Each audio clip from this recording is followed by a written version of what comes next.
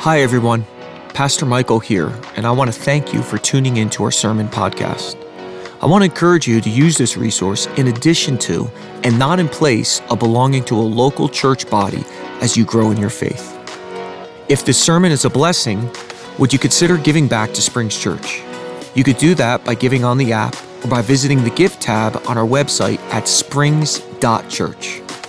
I pray this sermon increases your passion for Christ and helps you grow in your walk with God. Let's get into the Word. Father, I am committing this time to you. Lord, this word came out of just some desperate prayer this last week. And not because I was just put on the schedule at the end of the week. This was at the beginning that you were birthing something in me. And Lord, I'm just asking for the grace to be able to communicate it with your heart. I pray that my voice and my actions and my Italianness, as we like to call it, would literally be put aside. I mean that.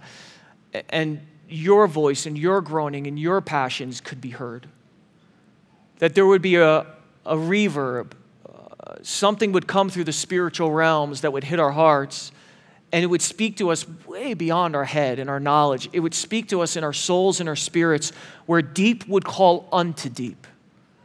Where the call of your Spirit would cause reactions and responses in our spirit.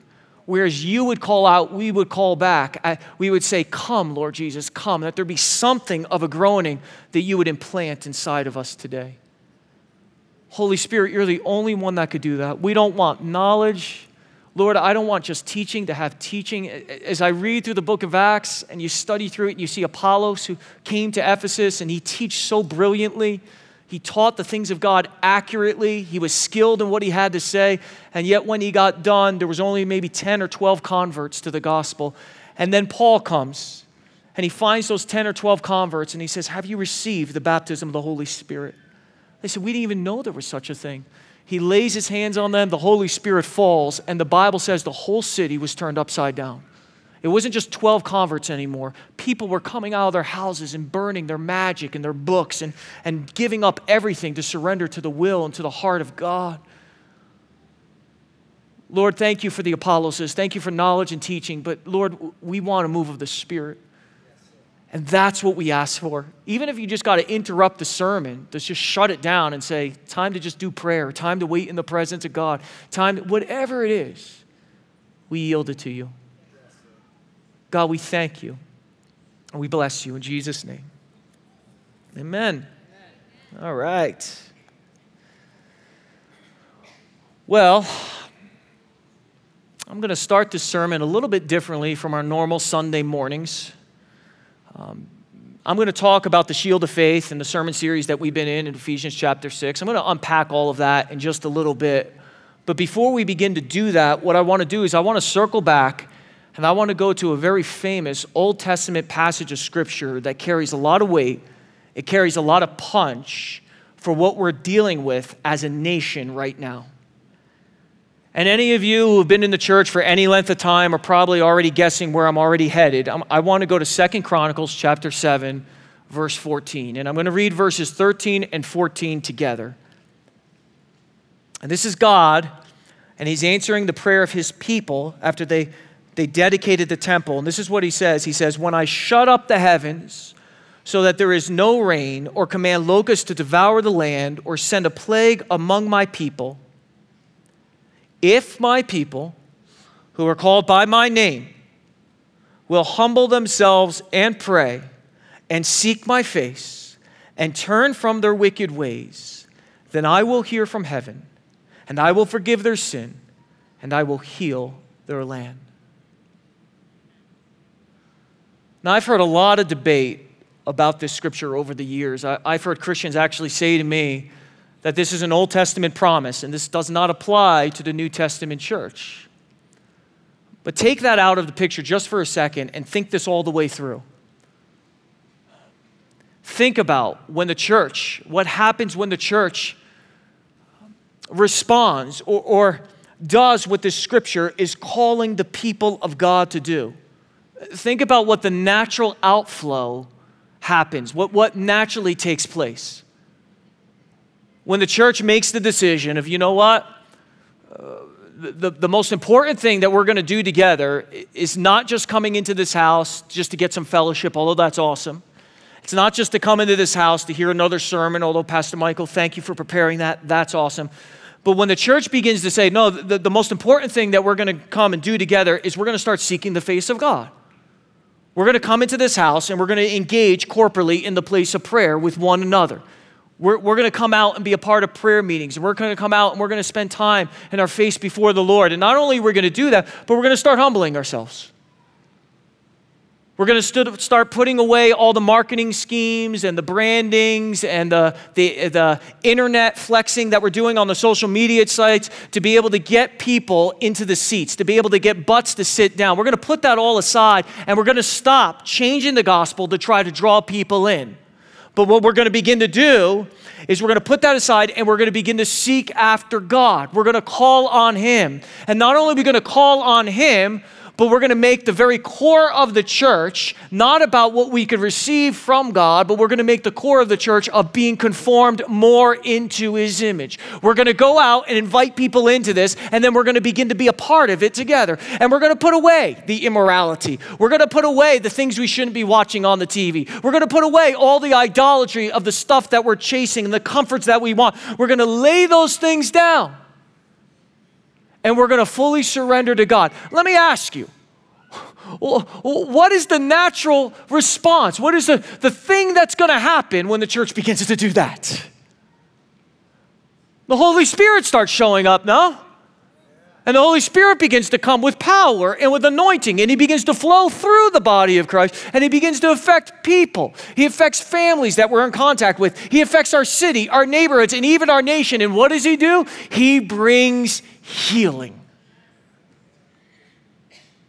I mean, we see illustration after illustration, example after example of this all throughout the Bible.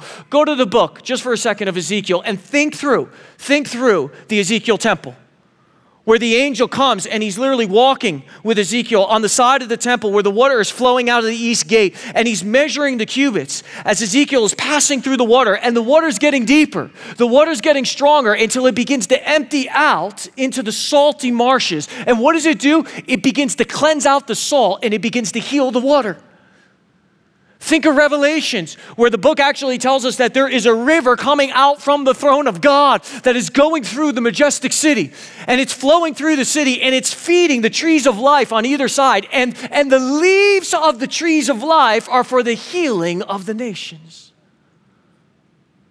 Think about Jesus, who gets up on the final days during the Feast of Trumpets, and he gets on the temple steps, and as he gets there, he begins to call out as if he is blowing the trumpet as the high priest himself, and he calls out, and what does he say? He says, "He who believes in me, he who trusts in my name, out of his belly, out of his heart, is going to flow rivers of living water."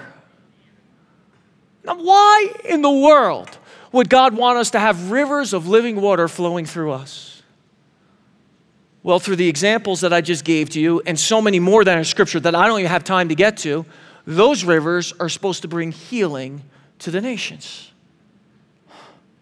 And as I was reading all this, and I'm studying through 2 Chronicles, and I'm putting together this message, and I'm in the process of praying, God began to ask me a question that came on me like a ton of bricks. And this is what He began percolating in my own heart. If it is true that the healing of my nation is dependent solely upon what the people of God choose to do and how they respond, if it is true that the healing of my nation has more to do with the church than it does with a political leader or a political party that is in power, then here's the question. Then what is my role?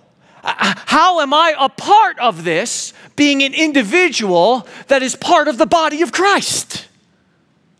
What is my role? What is God putting in my hands to be able to contribute to the restoration and to the revival of America? In fact, let me do this. Let me ask the question this way, the way I wrote it down, which is much more poignant. But look at it. I'll put it up on the screen. Rewritten, this is what I wrote. Am I living a life and prioritizing my life in a way that I'm contributing to the healing of my nation?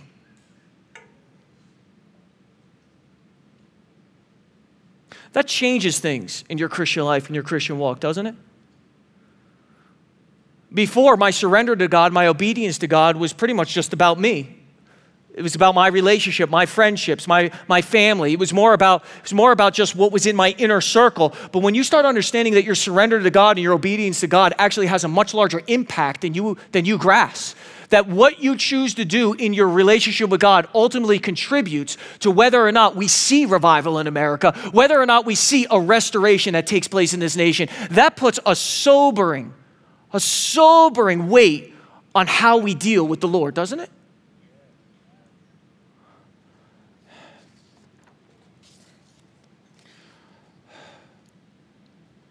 We're going to answer that question together in just a little bit.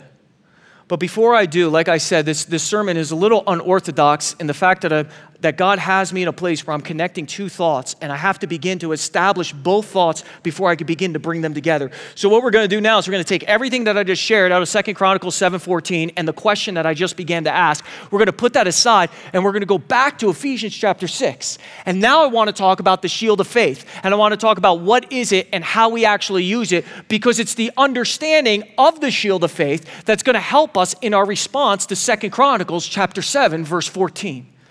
In fact, turn with me to Ephesians chapter 6. Let's go through verse 10 through 18, which we've been reading every week in this sermon series. And let's begin to dissect this together. So verse 10 says this: "Finally, be strong in the Lord and in his mighty power. Put on the full armor of God so that you could take your stand against the devil's schemes. For our struggle is not against flesh and blood, but against rulers and against the authorities, against the powers of this dark world, and against the spiritual forces of evil in the heavenly realms. Therefore, put on the full armor of God so that when the day of evil comes, you may be able to stand your ground, and after you've done everything, to stand. Stand firm then, with the belt of truth buckled around the waist, with the breastplate of righteousness in place, and with your feet fitted with the readiness that comes from the gospel of peace. In addition to all of this, take up the shield of faith, with which you can extinguish all the flaming arrows of the evil one. Take the helmet of salvation and the sword of the Spirit, which is the word of God, and pray in the Spirit on all occasions and with all kinds of prayers and requests. With this in mind, be alert and always keep on praying for all of the Lord's people."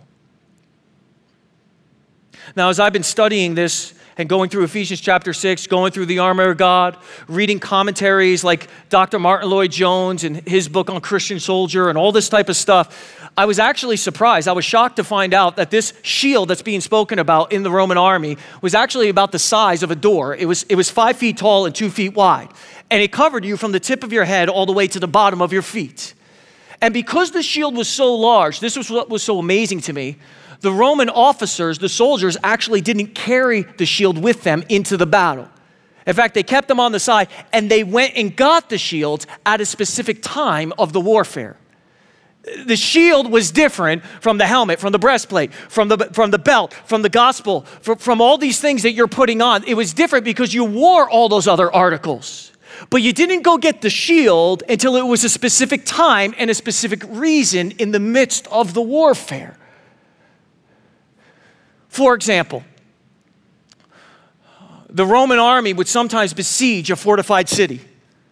And when they would come to a fortified city, they would push up against the outer wall, where they would begin trying to press through that outer wall, where they would be able to make a breach so that they could begin to get inside. And when they came to a fortified city and they began to besiege it, what they did was they stopped the warfare just for a second so all the soldiers could go and get the shields. Because the soldiers would carry the shields as they were fighting against the outer wall of that city to be able to protect them from the rocks and the fiery arrows that the opposing army on top of the wall was shooting down at them.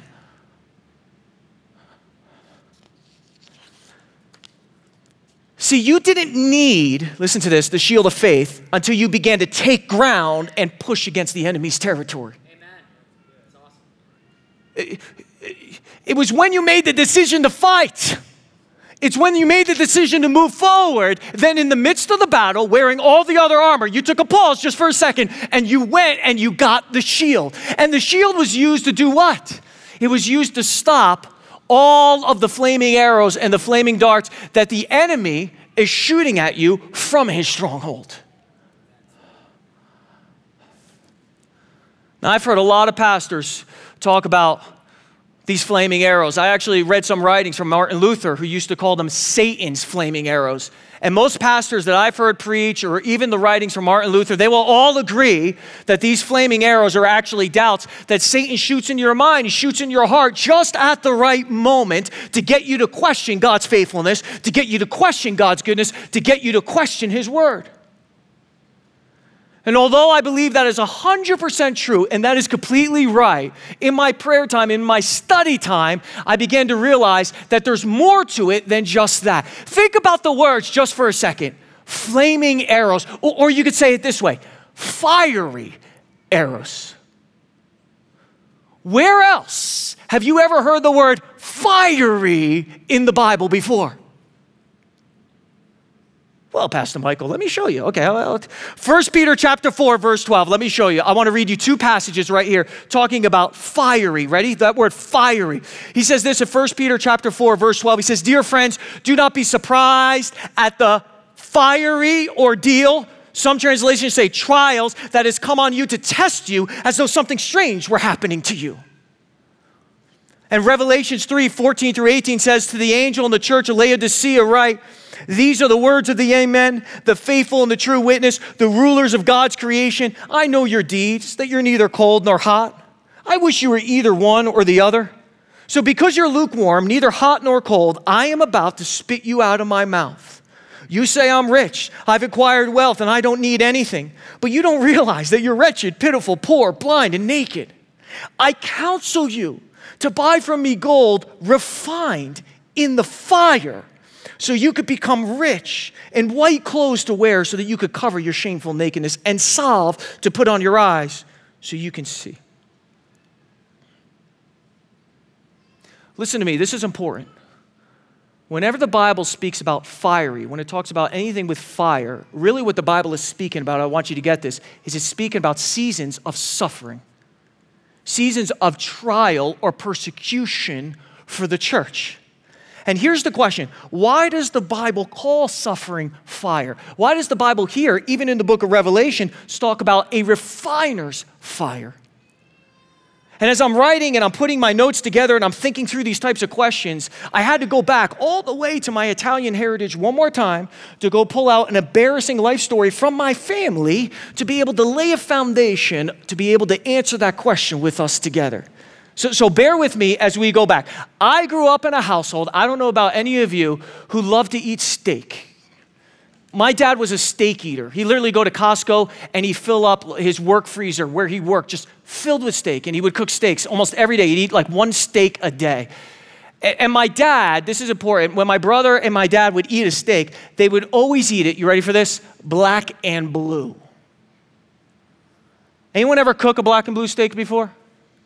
Anyone ever heard that term? I'm just curious, black and blue? All right, a few people. So when you cook a black and blue steak, some of my friends from Kansas know exactly what I'm talking about. They're like, we raise cows. We know what that is. When you do a black and blue steak, what you do is you take like a hot iron skillet or you take a hot iron pan, you put a little oil into it, you season one side of the steak, and then this is what you do. You throw it on one side and you let it literally sear for 30 seconds, maybe a minute 30 or whatever. And then here's the kicker. You don't flip it. You don't sear the other side. You leave that flesh and you don't cook it anymore. You don't put it in an oven. You don't put it on a grill. It is still cold when you eat it. And you take it, you put it on the plate. And my parents, my father and my brother, they do this to me. They eat the whole steak and then they make me touch the bone just to freak me out because it's still frozen. It has ice crystals. I touch it and I'm like, oh my gosh, how do you do this? It is so disgusting that you almost want to puke. And you can't just go to a restaurant and ask for a black and blue steak anymore. You can't like walk in and say, hey kid, because they look at you and say, no, that's called a lawsuit. We're not that dumb. We know what you're doing. You need money. So you're going to eat a raw steak, and then you're going to say it affected you and bring us to the courts, and then you're going to sue us for everything we got. So they say, we're not going to do that. So to get a black and blue steak today, the way it's supposed to be cooked, you got to go to the special restaurants. You got to go to the restaurant where the owner owns either a construction company or a waste disposal company, one of those. And they have bulletproof glass in the front of the restaurant, which, by the way, my parents eat at. It's named Sam's Steakhouse. They go to bulletproof glass and they eat. And it's only those type of people that say, bring the lawsuit because we know how to take you out. It's those type of people that will cook you a black and blue steak.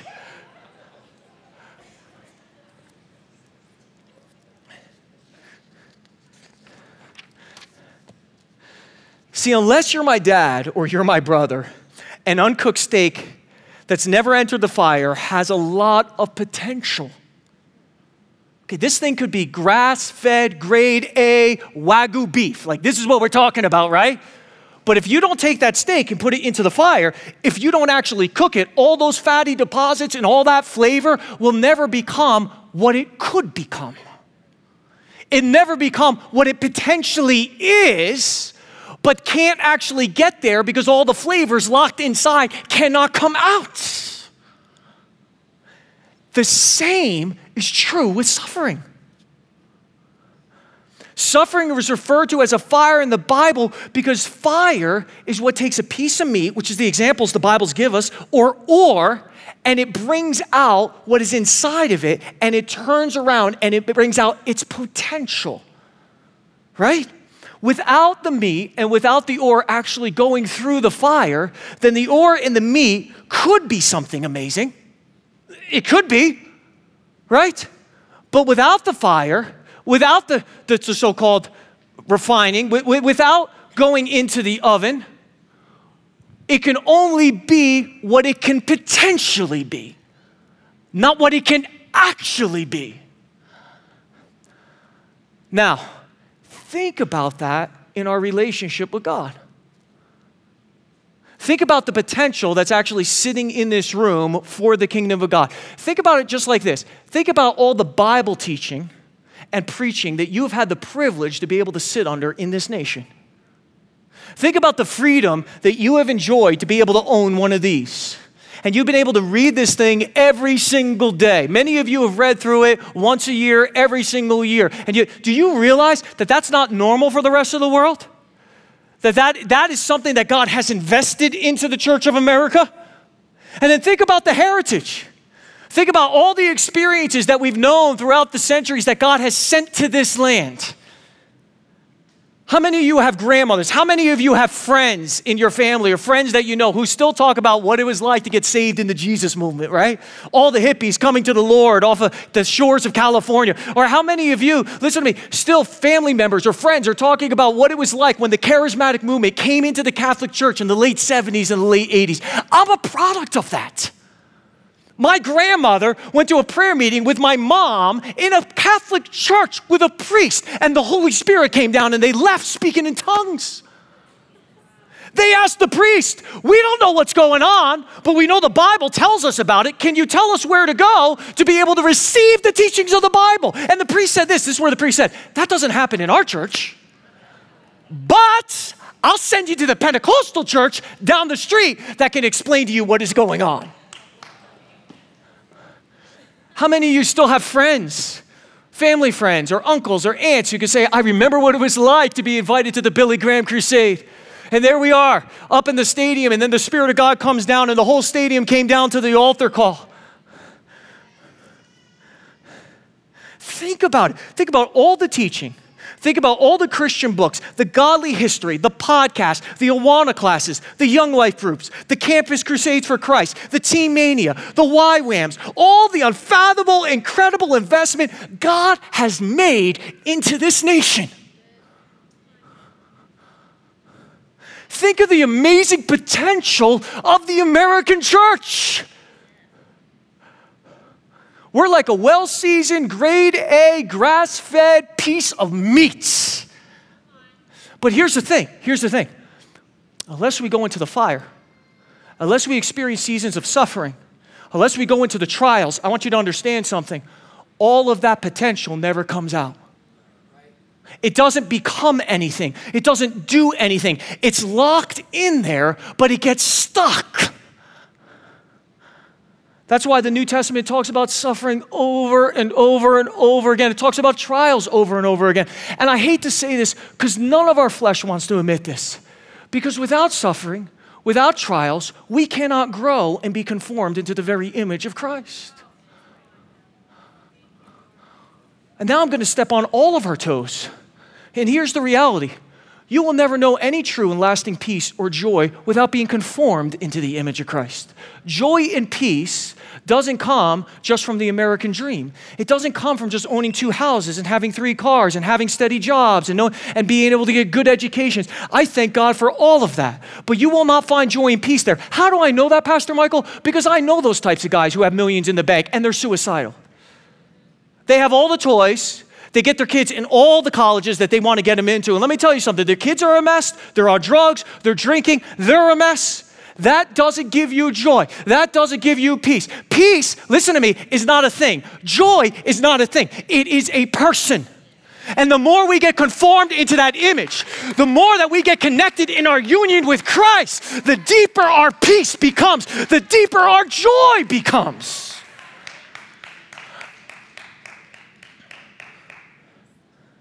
Okay, now with all that said, let's move on and talk a little bit about the state of the world right now and the state of our nation. Let's have an honest conversation with each other just for a few moments.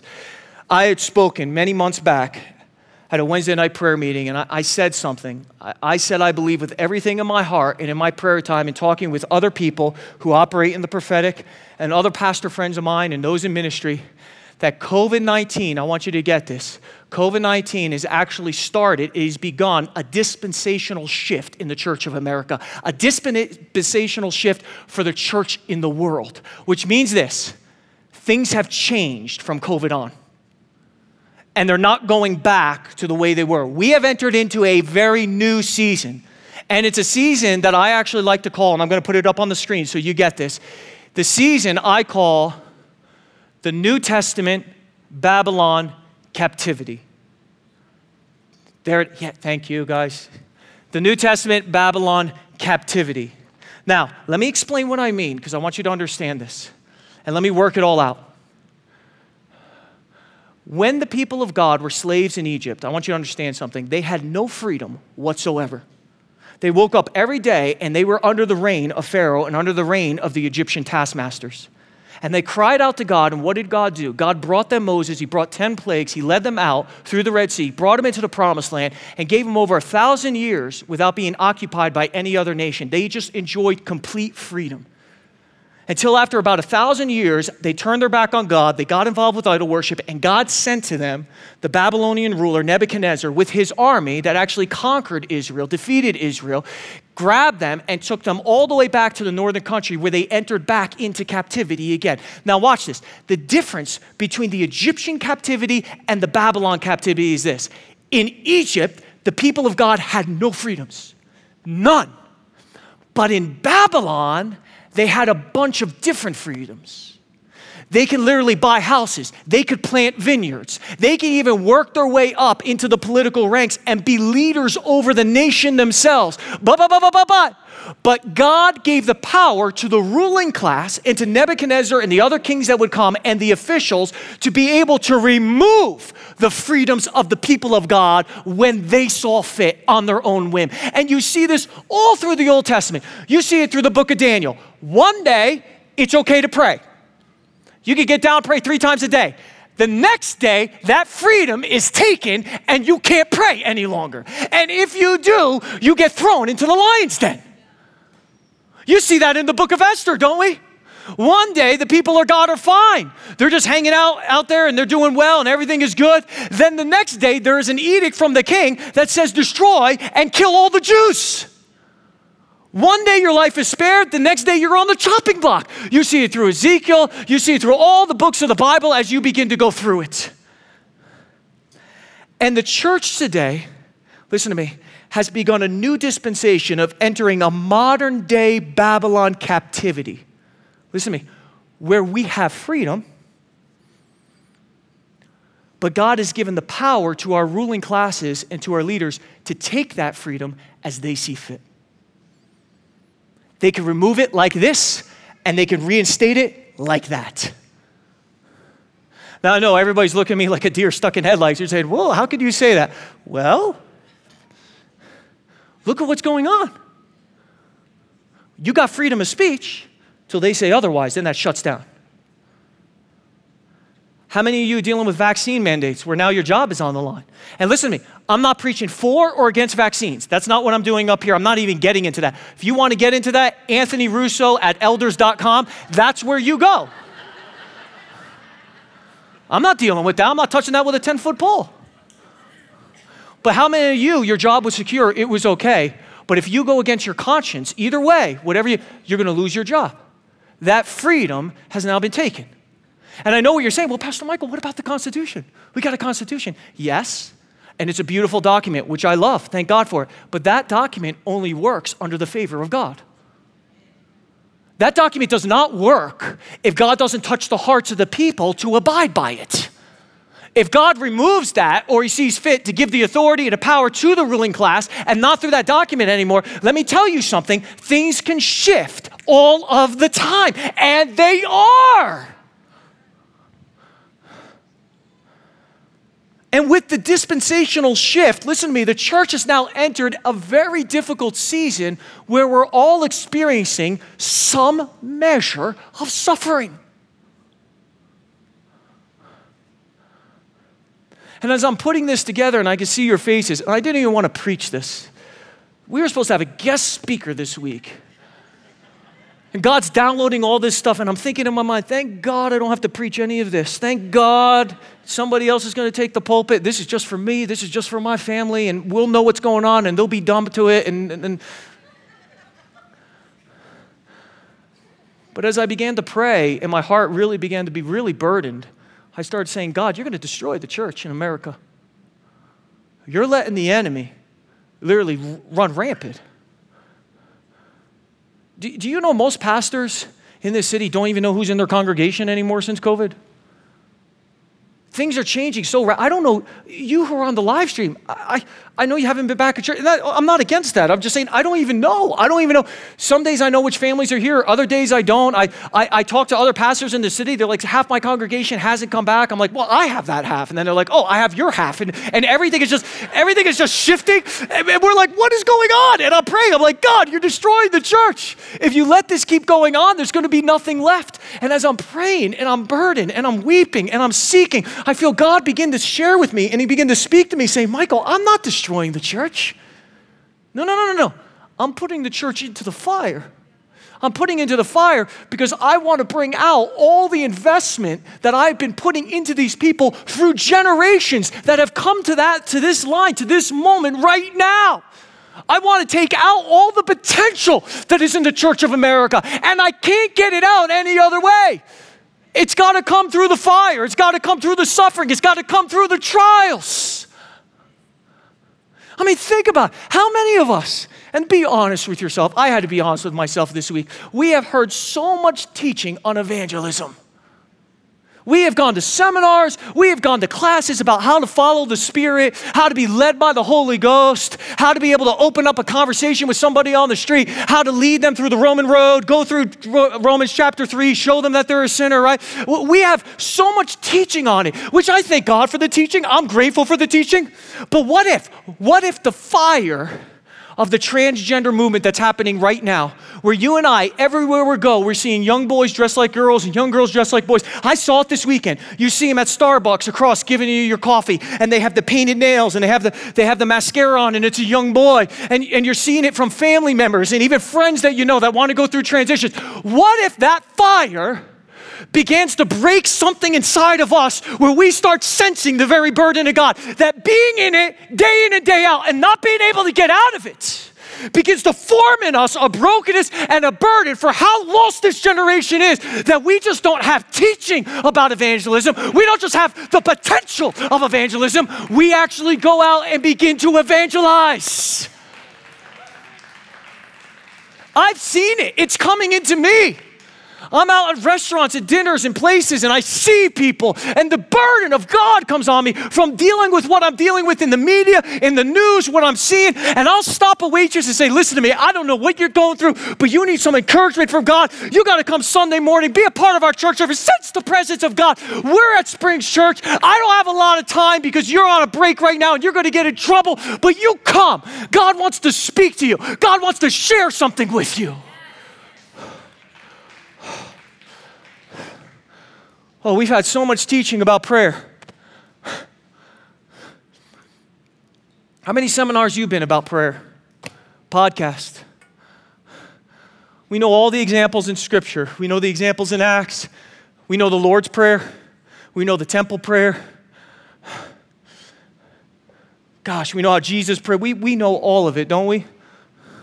So much information, so much potential of what God has actually put inside of us. But what if this dispensational shift and the fire that we're all in, where freedoms are being taken at any moment and then reinstated and taken, and the tug of war of the power right in front of us that we have no control over, what if that begins to cause the people of God to get together and actually pray? What if prayer meetings like our Wednesday night begin to grow from 100 to 200 to 300? What if prayer meetings around the nation begin to outnumber the Sunday mornings?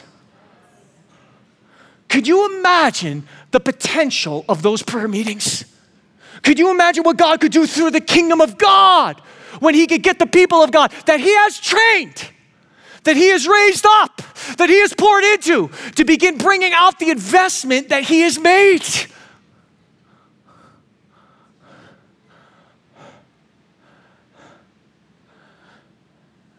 See, I can go on and on and on of what God is trying to do and what God is in the process of doing.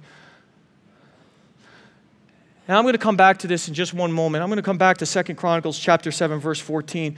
But before I do, there's one more little disjointed part of the sermon that I have to bring out and then kind of pull it all back together at the very end. So with all that said, of the fire, what is a fiery arrow? What is a fiery dart? Well, it's God allowing us to go through the suffering, the enemy bringing things into our lives that God is allowing, that God has permitted for a season to be able to bring out the potential of the church. And with that understanding, now I want to look at the shield of faith just for a moment and the need to bring out the shield of faith when we're in the midst of those types of fires. So I'm going to give you 2 words of application when it comes to the shield of faith. Are you ready? 2 words. Number 1, I want you to write this down. Don't be surprised by the fiery arrows or the fiery trials that come into your life when you truly commit yourself to God. Remember, the shield of faith is not needed until you begin to advance and take ground for the kingdom. Until you press up against the enemy's strongholds in your life, in your family's life, in the city, and throughout the nation. See, I've had so many people that have come into my office so discouraged, sometimes even new converts, and they want to give up on their walk with God. And I'll ask them why they want to give up, and they'll say this same thing over and over. Well, I finally surrendered my life fully to him. I finally committed myself to him. Young people, you need to hear this. I came up to an altar and I made the choice. Now, I'm not going to live one foot in the world and 1 foot into the kingdom of God. I made the choice now to start walking in Christian disciplines. I'm getting up in the morning, I'm reading my Bible, I'm spending time in prayer, I'm putting away ungodly friends that are leading me into these bars and these places that I don't belong. I'm making the choice to consecrate myself. I'm making the choice even to go on a missions trip. And this is what they'll say to me. Ever since I made that choice, I came down to that altar, I did it in my room or whatever it was. Ever since I made that choice, my life has begun falling apart. I'm getting persecuted at work. I got a call from a doctor and now I have a health situation, right? My family has issues with me. Somebody in my small group, in my community group, they were gossiping. And now I don't even feel comfortable being able to come back into the church. See, when you push forward and you take ground for God's kingdom, when you set your heart to obey the Lord, when you take his word seriously, listen to me, you have to prepare yourself for the fiery arrows, the fiery darts that are about to come your way. Satan doesn't just roll over in the ground and say, well, it's it, they got it. He sends everything he can to get you into a place of utter discouragement. And part of picking up the shield of faith, and this is important, is getting rid of wrong expectations in the kingdom of God. I don't come to God, and even though I get his life and his power and his grace, and everything in my life just comes perfectly all together. No. He says, I work all things to the good. It doesn't always come together the way that you think, but I'm bringing it all together. And if you could get rid of those wrong expectations and set your mind onto the reality that there are some fiery darts and some fiery arrows and some fiery trials that are going to come your way, then that is the first place where you begin to pick up the shield of faith at that moment in the battle. Number 2, when you go through the fiery trials, when you go through suffering, don't forget to go and get the shield of faith. Luke chapter 8, verse 22 through 25 says this. This is what it says. One day Jesus said to the disciples, let's go over to the other side of the lake. So they got into a boat and set out. And as they sailed, he fell asleep. A squall came down on the lake so that the boat was being swamped and they were in great danger. The disciples went and woke him saying, Master, Master, we're going to drown. He got up, he rebuked the wind and the raging waters. The storm subsided and it was all calm. And then this is what he says. Watch this. Where is your faith? He asked the disciples. Now, Jesus didn't ask that question because they had no faith. No. Jesus was asking that question because he was alluding to something. He's saying, I've been pouring into you as my disciples. You've seen my miracles. You've seen my faithfulness. You have been under my teaching. I brought you into the houses to be able to have meals with me. I've revealed myself to you. I've revealed the Father to you. And I have deposited faith inside of your heart. You have faith. But when he's asking the question, where is it? What he's saying to the disciples is, you're not pulling it out. You got it, but you're not using it. And see, there comes a part and a place in our Christian journey and our walks where we don't need more teaching. We don't need another Bible verse, although I thank God for all of that. We don't need, listen to me, another podcast, another sermon. We don't need another Christian book on how to do the next 3 things. That's not what we need. You know what we need to do? We need to take the faith that God has already invested into us through all the experiences that he has walked us through, where he has healed us and he has delivered us. We have to take the revelations of the books that he has put in the Bible, that he has been showing us in our devotion time, and we need to take those things and we need to make the conscious choice to begin to stand on them, to say, I'm going to believe what God has already shown me. I'm making the choice not to believe the voice of the enemy. I'm making the choice not to believe my own flesh. Not to listen to the condemnation that says it's all over because I made a mistake or because I failed and now I'm repenting and it seems like God is nowhere to be found. I'm making the choice to stand on the revelation that he's already given me, that he's made a covenant with me, that Jeremiah actually tells me that he will never dissolve this covenant of doing me good. He'll never get rid of it. And if I walk out in the middle of the day and I don't see the sun or I don't see the moon at night, if the natural cycles of nature are taken away, according to the scriptures, God said that is the only time that I will be able to break that covenant with you. If you go out and you see the sun, that means God is with you. If you go out and see the stars, God says, that means I am with you. I have revealed this to you. I have shown you. Stand on it. Take out the shield of faith. Go and get it.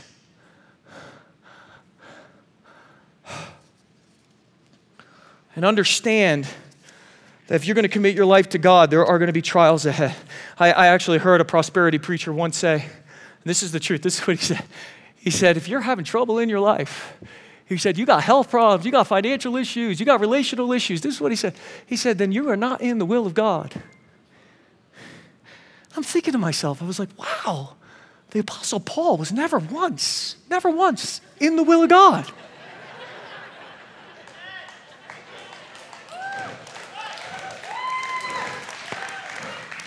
Because listen to me, it was trouble for Paul on that Damascus road when he finally met Jesus face to face. Think about his salvation. Think about how he gets saved. The dude goes blind for 3 days. How many of you like to come to an altar and lose your sight? Right?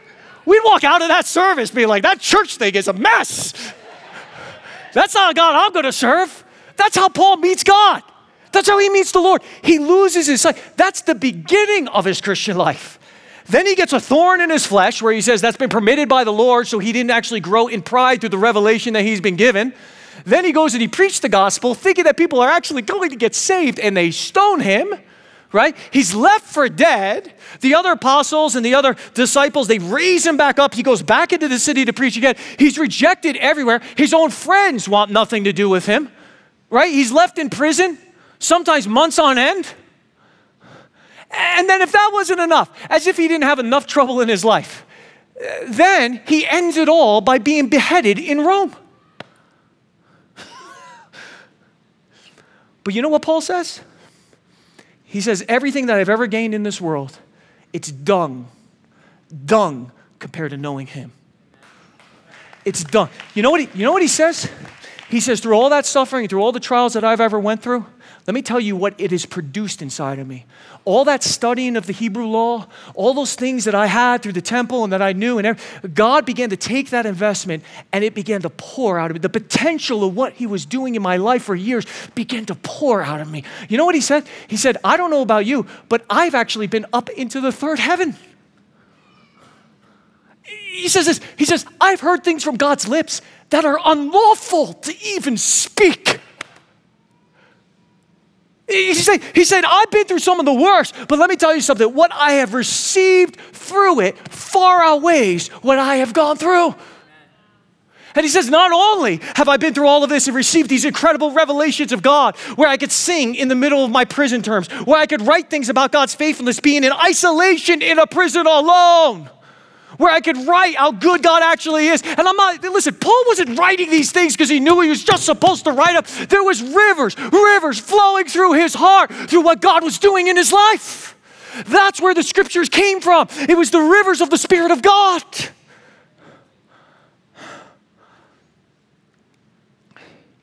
And he says, not only did I receive all of that, but now through all of this, I have been prepared.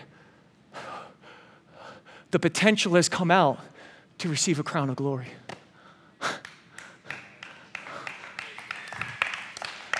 Listen, what he's saying is, I have been prepared for heaven so I can actually enjoy all of what God has. He needed to do something in here on my walk with him now so that he could prepare me for it then. Wow. Okay. So let's go back, 2 Chronicles chapter 7, verse 24, and let's close. I don't know about you, but every week I come into this place, and every week I keep thinking, it's going to get better this week.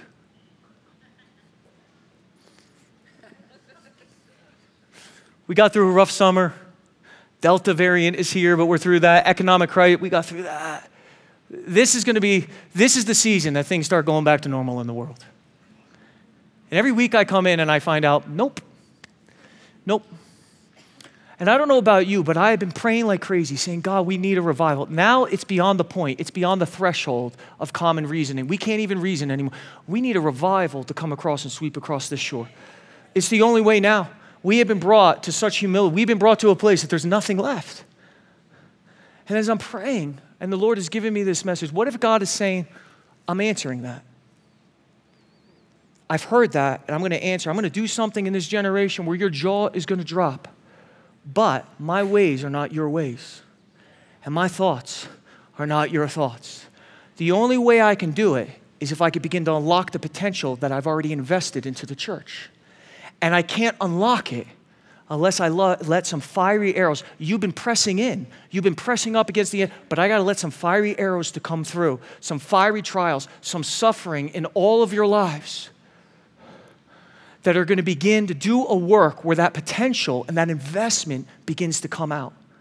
And what if God is saying to us, church, I'm not taking this all away, but what you need to do is you need to go get the shield of faith now. I have already given you promises.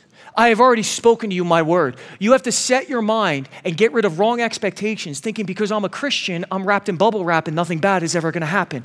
You got to get that expectation out of your head, and you got to go get the shield of faith. And you got to start standing on the word that says, I don't always understand what's going on, but even though I don't understand what's going on, God has proven himself time and time again. He's given me enough revelation through the word that I'm going to stand against these fiery arrows. I'm going to stand with the shield of faith, and I'm going to walk through this as God begins to answer our prayers and bring out the potential inside of his church. Turn the church upside down on its head, where prayer meetings start happening, where evangelism starts going forward, and through that, he says, then I will answer the prayers as you've been crying out like 2 Chronicles 7:14, where you've been humbling, you've been crying, you've been asking, you've been repenting. He says, I answer it through this.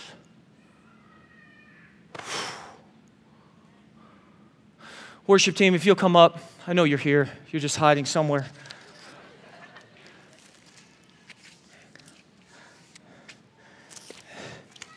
I know it's Bailey somewhere, I know. Oh no, they just left me. I surrender all. Just kidding. I love these guys. Don't they do a great job, our worship team? Give them a round of applause. Stand with me, Springs Church. Stand with me. Stand with me. I'm going to have an altar time.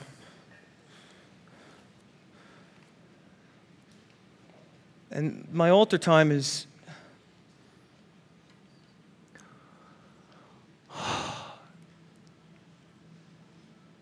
I call it a moment of crisis, a moment where we have to choose as the body of Christ.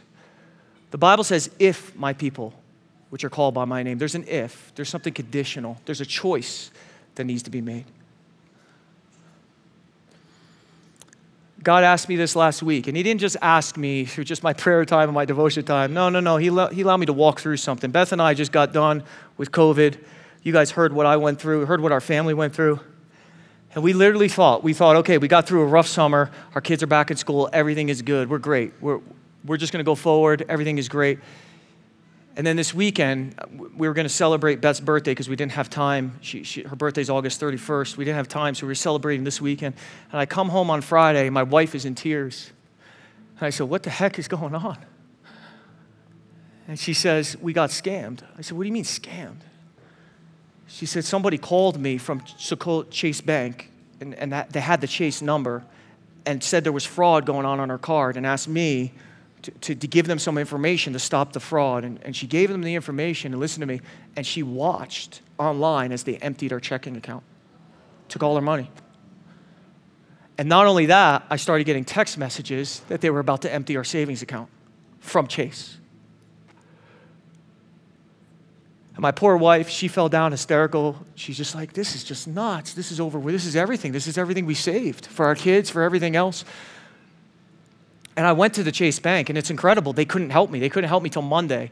We asked them to put a hold on the account, but here, and this is the truth, we actually don't know what's left in our savings. We know our checkings is completely gone. The savings, we don't know. And I remember I was just in my house. I was saying, God, we've had such a rough year. Like, gosh. And I felt like the Lord just pour himself out over me. And I felt like God just speak to my heart. And this is what he said. He said, Michael, don't be surprised by the fiery trial. Don't be surprised. Let me ask you something. I have been pouring into you for years. Who is your provider? Your savings account or me?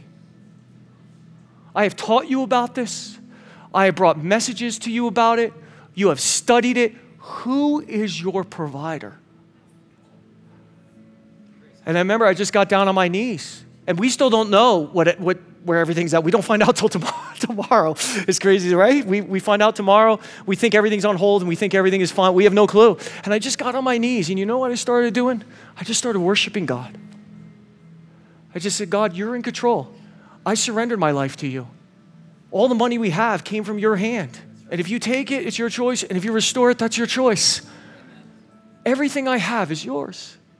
Now, I'm not saying I got to that point right away. There was a journey. It was not pretty. I have to make some apologies to bank tellers and everybody else later on. But I got there. The investment that God made started to come out. I say this with love, but I say this honestly. Some in this room, and I want you to hear me, and some online, you're going to lose your job in the upcoming months. It's going to happen. It's going to happen. But what if that loss isn't to destroy you? What if God's got a whole plan and he's got everything together? But what if when you lose that job, something that God has invested in you begins to come to the surface like you couldn't imagine? And you walk out of that place and you fall on your knees and you begin to just worship the Lord in front of all your colleagues and your workers. Well, what if they see that coming out of the church? Amen. This is the question God put on my heart as I was praying through our bank account and everything. This is what I felt the Lord say. He said, Michael, I will answer your prayers, but I'm going to do it through the fire. The church has entered into a new season of a Babylon captivity. Freedoms will be removed at a whim. And this is what I felt the Lord say. Are you in? Will you let me do what I need to do in your life to bring out the potential of what I've invested all these years? Are you in? And that's my altar call this morning. It's a response to God, not to me. And God's just asking, are you in, Springs Church? Will you let me do what I need to do? Let me cook the steak. Let me bring out the flavor. Let the fatty deposits start to marinate. And if you're in, would you just come forward and say, God, here am I. And I like to just pray together. I like to pray. I'm in. I'm in, God. I'm in. I'm in. Thanks again for listening to our Springs Church podcast. For other exciting content from Springs Church, be sure to visit us online at springs.church. If you'd like to partner financially with Springs Church, you have the opportunity to give by visiting the Give tab of our website, springs.church.